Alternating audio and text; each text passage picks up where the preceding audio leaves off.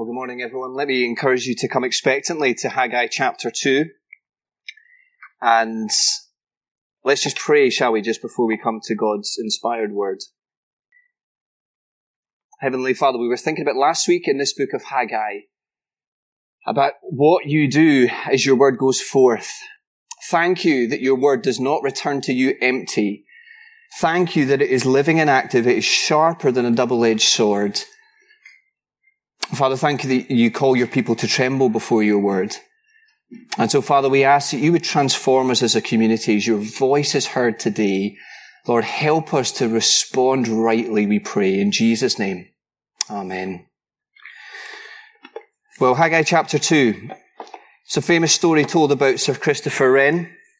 If you've no idea who Sir Christopher Wren is, if you're for young generation, let me just tell you who he is. You'll know what he's famous for. His famous work was the fact that he was the guy that designed St. Paul's Cathedral down in London.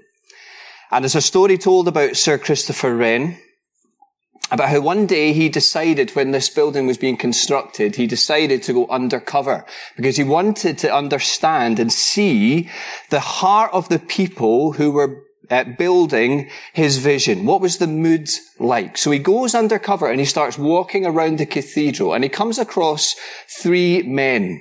And he asks the three men the same question. He says, why is it that you're working?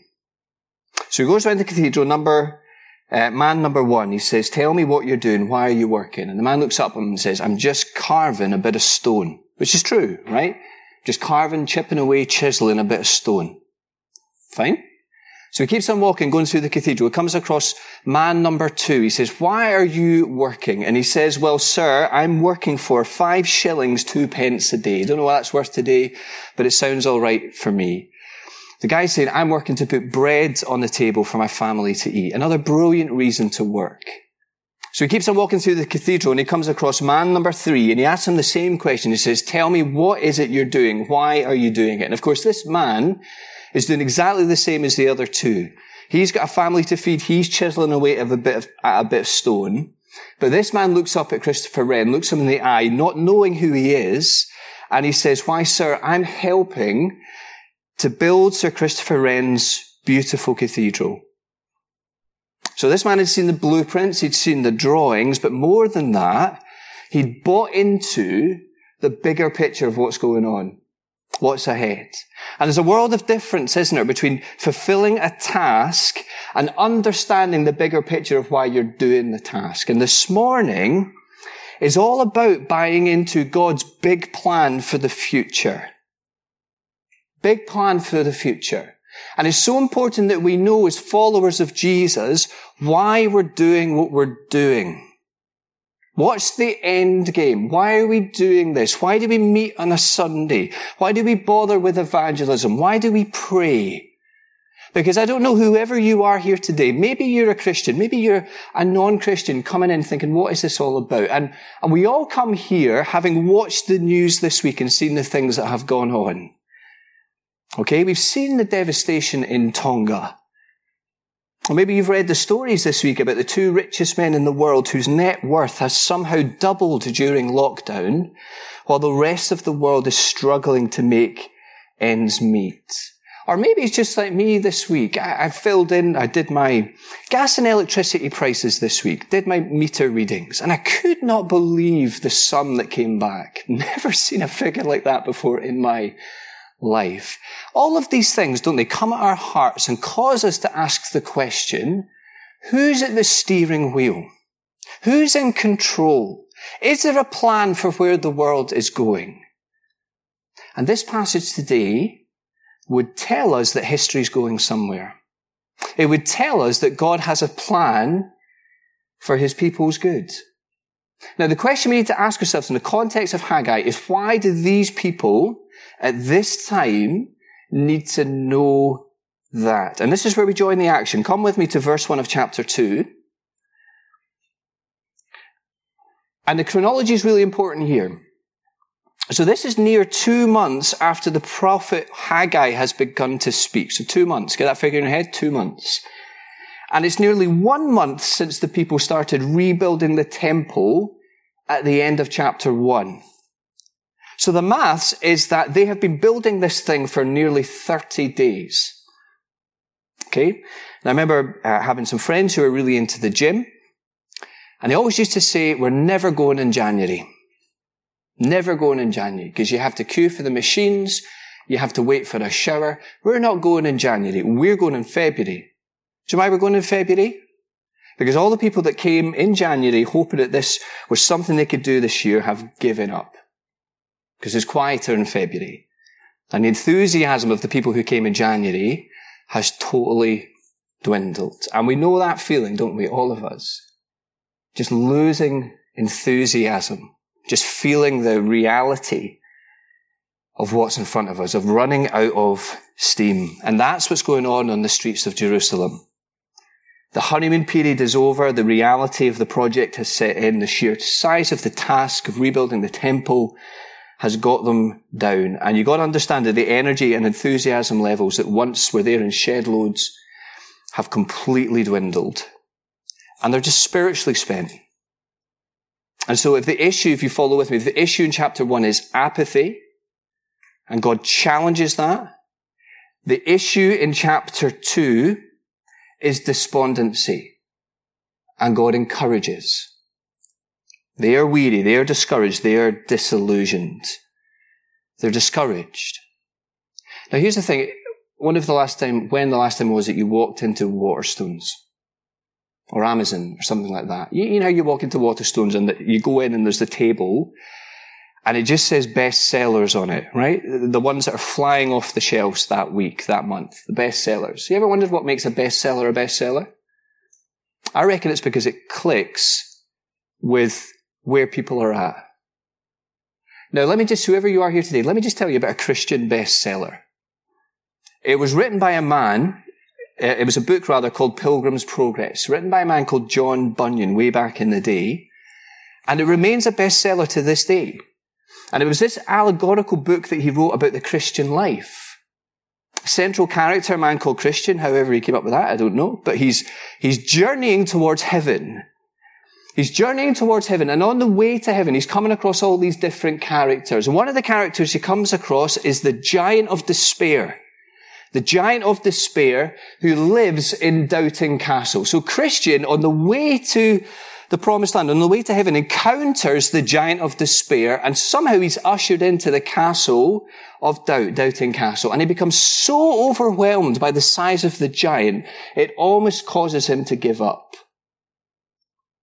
And Christians over the years have bought that book because it clicks. It's a bestseller because there's something in it. There's something that John Bunyan was saying all those years ago that we know to be true in our lives. That we become discouraged on the Christian journey. That the size of the task, the size of the giant becomes overwhelming. And this is how it's going to play out in our day-to-day lives. We know it, don't we? That relationship in your family that's wearing you down. That job that so many in our world are in and will be exactly the same. That job that seems dead end. You're at a career crossroads. You're wondering what life is going to look like after university. Applications, what's going to happen. There's a niggling health issue in your life that's not going away. You just keep getting it wrong with the kids. The sin that dominates your life repeatedly just keeps coming up. You don't feel like you're making any progress. That test result that came back that has left you flat. There's all sorts of things in our lives as Christians that can cause us to doubt. And think, can I keep going? Can I keep going? And this is what we need to say here. God speaks to encourage. He spoke last week, a couple of weeks ago, to challenge. This week he speaks to encourage. And you've got to understand that the Lord here is the good doctor. There's a reason why Jesus in the Gospels is the great physician.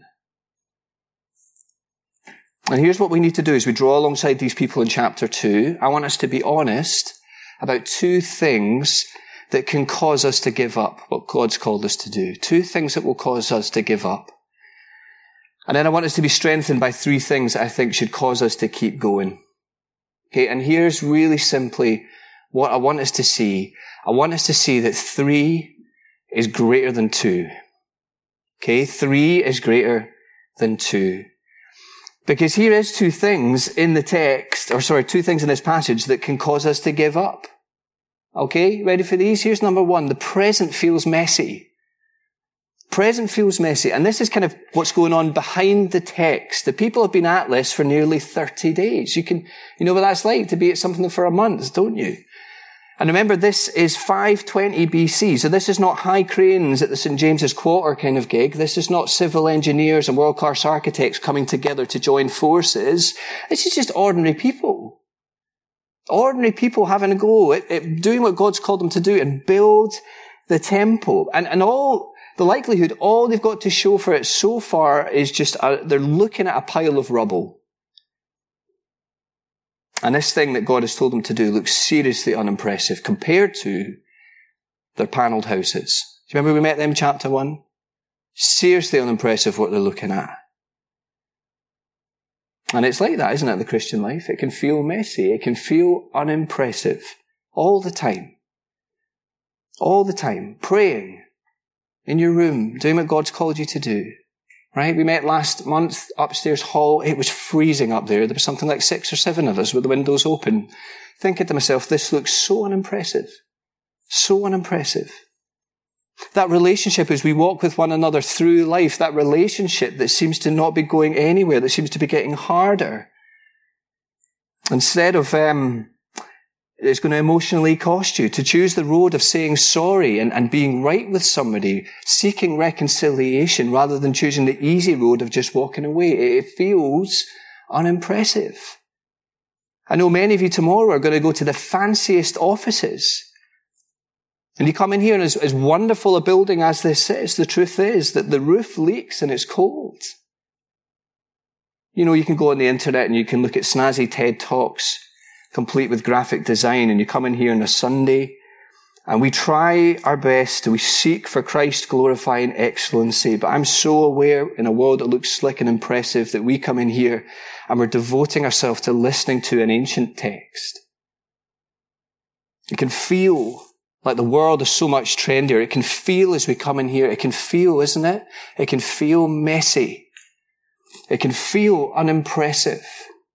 But this is going to challenge us not to judge things by how we see them. It's to judge them, keep on going and like, well, in light of what God has said is true about the future. But it's true, isn't it, that the present feels messy. That's where these people are at. The present feels messy. And number 2, the past feels rosy. And this is what's specifically mentioned in the text. Look at verse 3. God says, who of you is left who saw this house in its former glory? How does it look to you now? Does it not seem to you like nothing? Now let me just point out there, isn't it wonderful that God asks questions, rhetorical questions? Yes, this is about submitting to the lordship of God, that he is Lord over every area of his people's lives.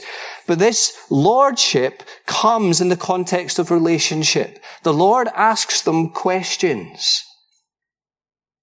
And you see what's going on here is what the people are doing is that they're taking what they're seeing in front of them, the rubble, and many of them of probably an older generation who remember what the temple was like in Solomon's day, all those years before exile, are looking at it and thinking, this is nothing compared to what it was before.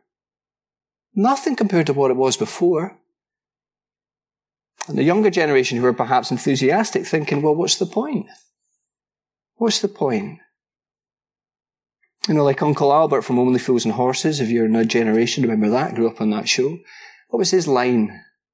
He always said, during the war, didn't he? During the war.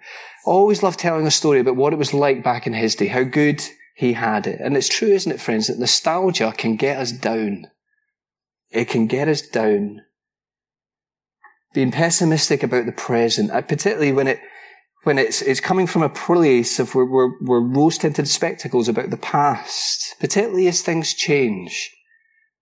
Okay, I hear it all the time as we look out at our country, and people say we used to be the land of the book, right? We used to have Billy Graham here, Celtic Park was packed, revival was going on everywhere, and now look at us. I'm not unsympathetic to that view. People say, John Knox, remember what he said? He said, give me Scotland or I die. That was his rallying call to his generation. And the thing is, if we want to recapture something of that Give Me Scotland or I Die, let's go for it. Absolutely. That spirit of revivalism that is expecting God to move in magnificent ways, that has a passion to take the news of Jesus out of our comfort zones to the suburbs and the schemes of our nation. If that's why we're quoting it, absolutely. But what so often happens is we quote it and we look out and we retreat. And what we end up doing is we end up casting judgmental stones at a culture that seems to be so different from the one that we're used to. And that cannot be God's heart for his people. To be so caught up in the past that we're failing to get involved in the present. Yes, I'm concerned about the state of our nation, but our God would say, I'm bigger than that. He has not ceased to be Lord over our nation. We thought about it last week. Jesus Christ, the risen Jesus, is Lord over all things. That will never change. The present feels messy. And this generation, the past feels rosy. And those are two things, if we're really honest about it, that can cause us to give up. Remember what I said? Start 3 is greater than 2. So God, I think, gives them 3 things to be strengthened by. 3 reasons that they need to keep going. With this building project, remember we said it was so much bigger than a building. It was about their heart for the Lord, about who he is, and the heart for his presence, wanting him. You see, verse 4, God says, be strong, says the Lord. And if you're thinking of the wider Bible story, you'll recognize echoes of what God said to Joshua and his generation when they were thinking about, can we take the promised land? Is God good for his word? And God would say to Joshua, no, be strong and courageous. Do not be discouraged, for the Lord, your God, is with you. Echoes of that here. Do you see how God, verse 4, he addresses Joshua, he addresses Zerubbabel, he addresses the people. You know, in sport, they always talk about a good man manager. Somebody, they always said this of Alex Ferguson, that he would go around a dressing room and he would know exactly the right thing to say to every individual player. Do you see how God here is the ultimate man manager? Knows what to say to the people. And it's almost as if he would have gone around every single individual person and said, be strong, do not fear. Keep working, keep building. Why? Here's our 3 reasons. First 2 will be really quick, and the last one we'll think about it a little bit more. Number 1, because the Lord is in your corner. He's in your corner. Do you see 6 times, if you've got the text there, 6 times in quick succession from verse 4, God says, I am the Lord Almighty. It was in our second song, I think. Who can stop the Lord Almighty, right? So he is the God of angel armies. It's a warrior term. This is who this God is. He is the all-powerful God. He's the God who will not be thwarted in accomplishing the purposes that are in his heart for the good of his people. It's the Lord Almighty who's in your corner. And while it looks unimpressive here, you've got to understand that sitting above this is a God who reigns over all things. You know, I love the story. I've told it before, but I'm telling it again, okay? Love the story of the old Quaker Hall down in Birmingham. Sitting on a bit of prime real estate, and there's something like a handful of members in this little Quaker Hall. And one day they receive a letter from John Lewis, big department store who are next door, offering to buy their land. The Quaker Hall send one back saying, thanks, but no thanks, but while we've got you, we'd like to make an offer to buy your land. Yours sincerely, John Cadbury. Right? John Cadbury, the owner of the vast Cadbury's chocolate empire, and who was one of the handful of people in that Quaker Hall. It matters that you know who's on your team. It matters who you know has got your back. And God is saying to the people here, it's the Lord Almighty who's in your corner. And here's reason number 2. You keep going because the Lord is in your corner, yes, but the Lord is by your side. Verse 5, do you see how God takes them on a history lesson? He says, I'm the same God who brought your forefathers out of Egypt all those years before. Sure, they would have heard about that in exile, but how God had come through for them in the past, had made these glorious promises to his people about the future. He says, I'm the covenant God L-O-R-D, the covenant God. Covenant just meaning this binding commitment that God makes to his people. His promises to them that he will be their God. They will be his people. He knows where he's taking them. He will take them to the promised land. What's so special about the promised land? It's not just that it's a nice place. It's because God is there. He is with his people. And this shows us the determination of the God of the Bible to win and bring his people home to himself. He is with them. And then really quickly, number 3. Why keep going? The Lord is in our corner. The Lord is by our side. And here's number 3, because the Lord has got our future. He's got our future. Verse 6. And just look at how many times God says, I will there. Just stop and have a look at it. I didn't see it until Friday. He says, I will. I will. Do you see? I will. It's wedding language here. God is binding himself to his people. It's almost as saying, and you see how the initiative is all of the Lord here. It's almost as if he's saying, stand back and see what I will do for you. Stake it all on me, knowing that I will come through for you. Now here's what I want us to understand. This is about who the Lord is. This is not about these people. This is not about you and I bringing our spiritual A game to the party. God is saying, if only you could reach the spiritual threshold, then I'll be able to do things. But if you don't, I can't. No, that's not what he's saying. He's saying, I will do this. I will do this. This is not about you and I getting our moral act together. This is about God being who God is. And what will God do for them? 2 words. He will fill. See that, verse 7? God will fill. He will fill the temple with his glory. His people will experience and know his presence and his grandeur and his greatness in a superior way to anything that they've ever known before. Even greater, verse 9, than anything that their ancestors had ever experienced before. God will fill this temple with glory. God will be with them. And how will he do that? He will shake. See the word twice there? Verse 6 and 7. God is saying he will act. He doesn't just make promises, he acts. He will act. He will do something. I take it that word shake just means he will do something so unmistakable in the eyes of the world to bring about his people knowing his glory. And because he does it, because he acts, his people, the end of verse 9, will know his peace.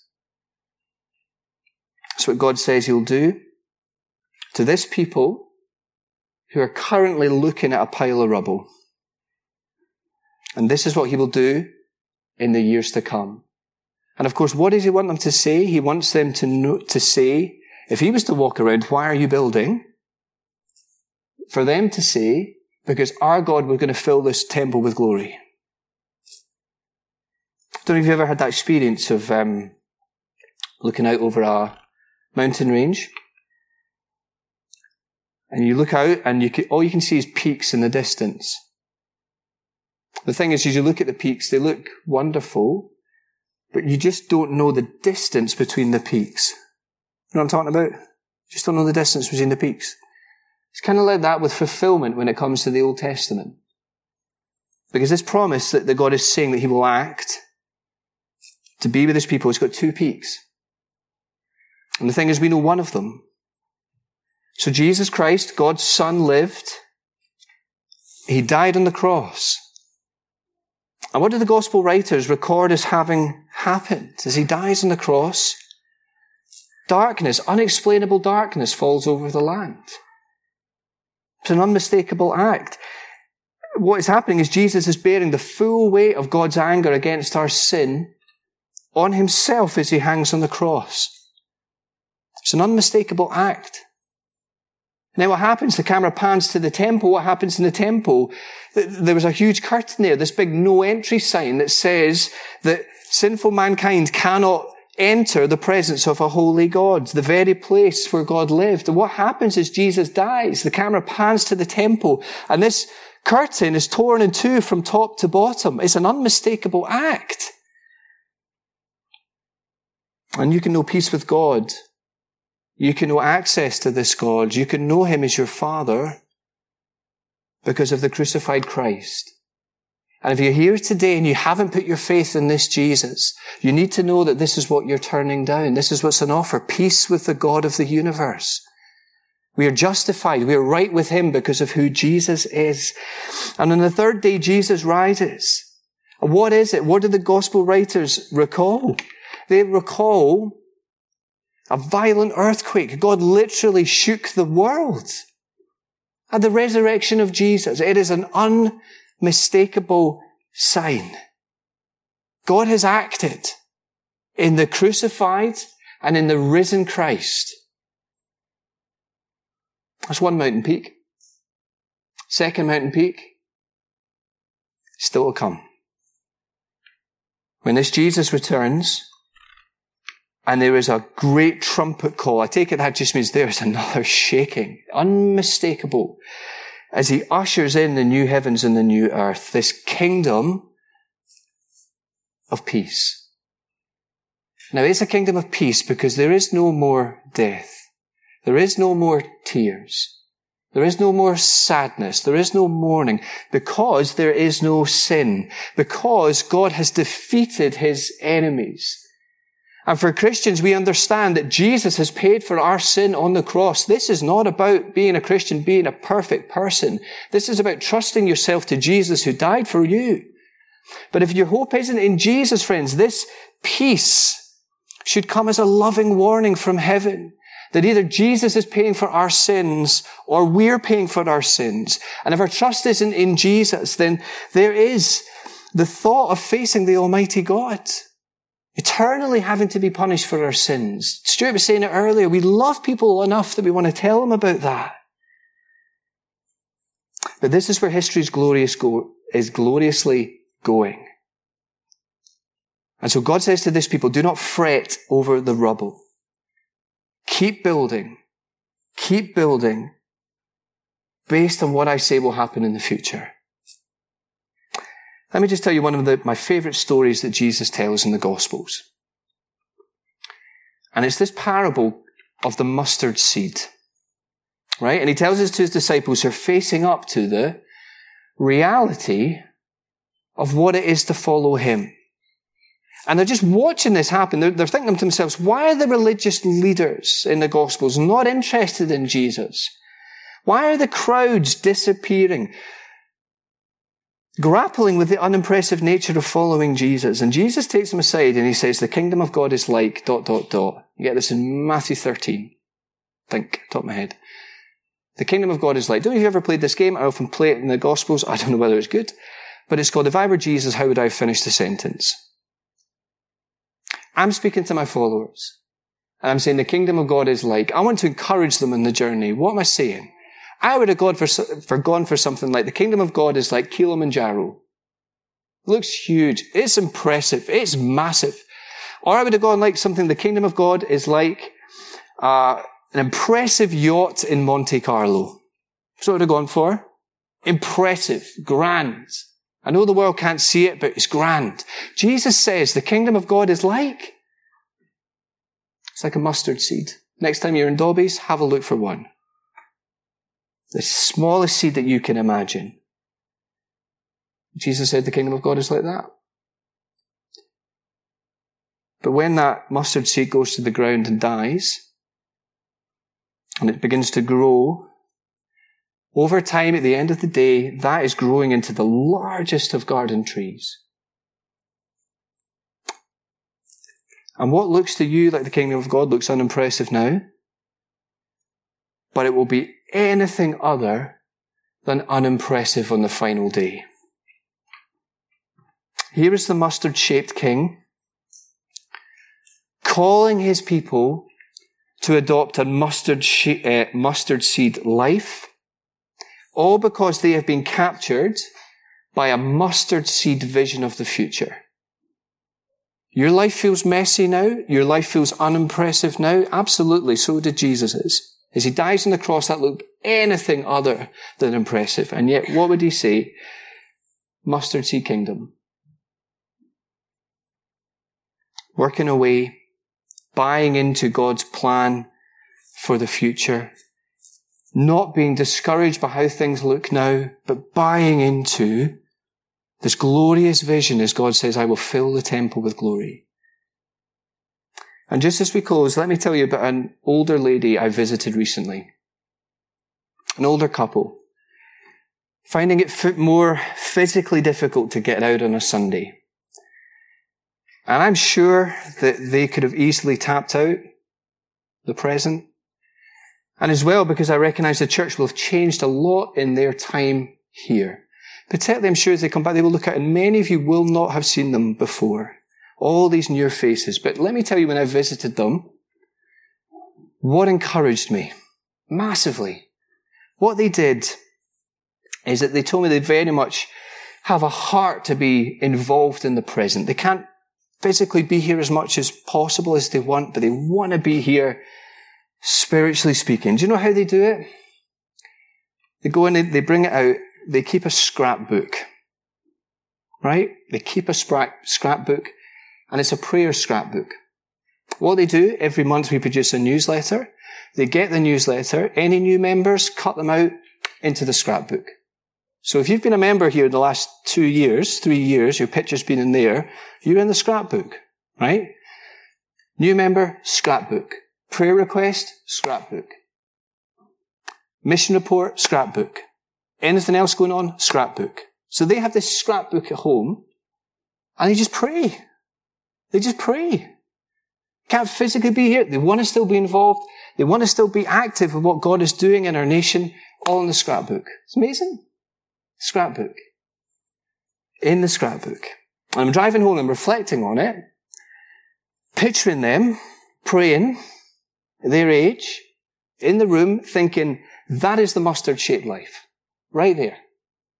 Anything other than impressive. Anything other than impressive. But what is it that keeps them going? What is it that keeps them wanting to be involved in the present?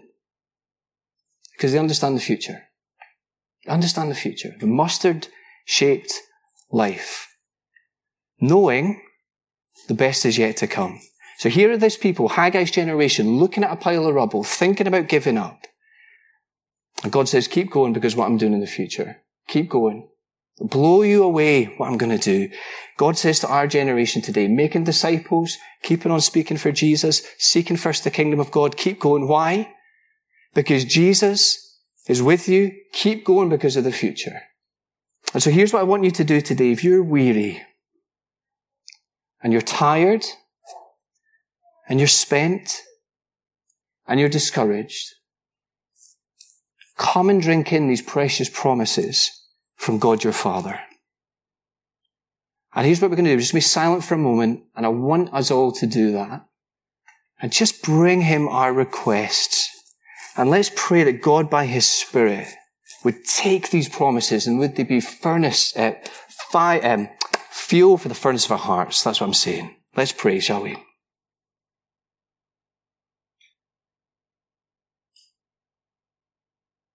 It is grace that has brought us safe thus far, and it is grace that will see us home.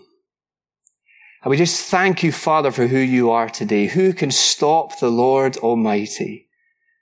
Oh, Father, help us with the eye of faith to keep on doing what you've called us to do. Father, furnace the fire of our hearts with a burning desire to serve you in this nation. Father, for those who are discouraged today, I pray that you would draw alongside. Father, for those who are hurting today, Lord, would you be the God of all comfort to them? Lord, those who are struggling with sin, would you bring a fresh understanding through your indwelling Holy Spirit of just who Jesus is, what he's done for us on the cross, and the fact that in him you will get us home. So, Father, we praise you for who you are today. And we pray in Jesus' name. Amen.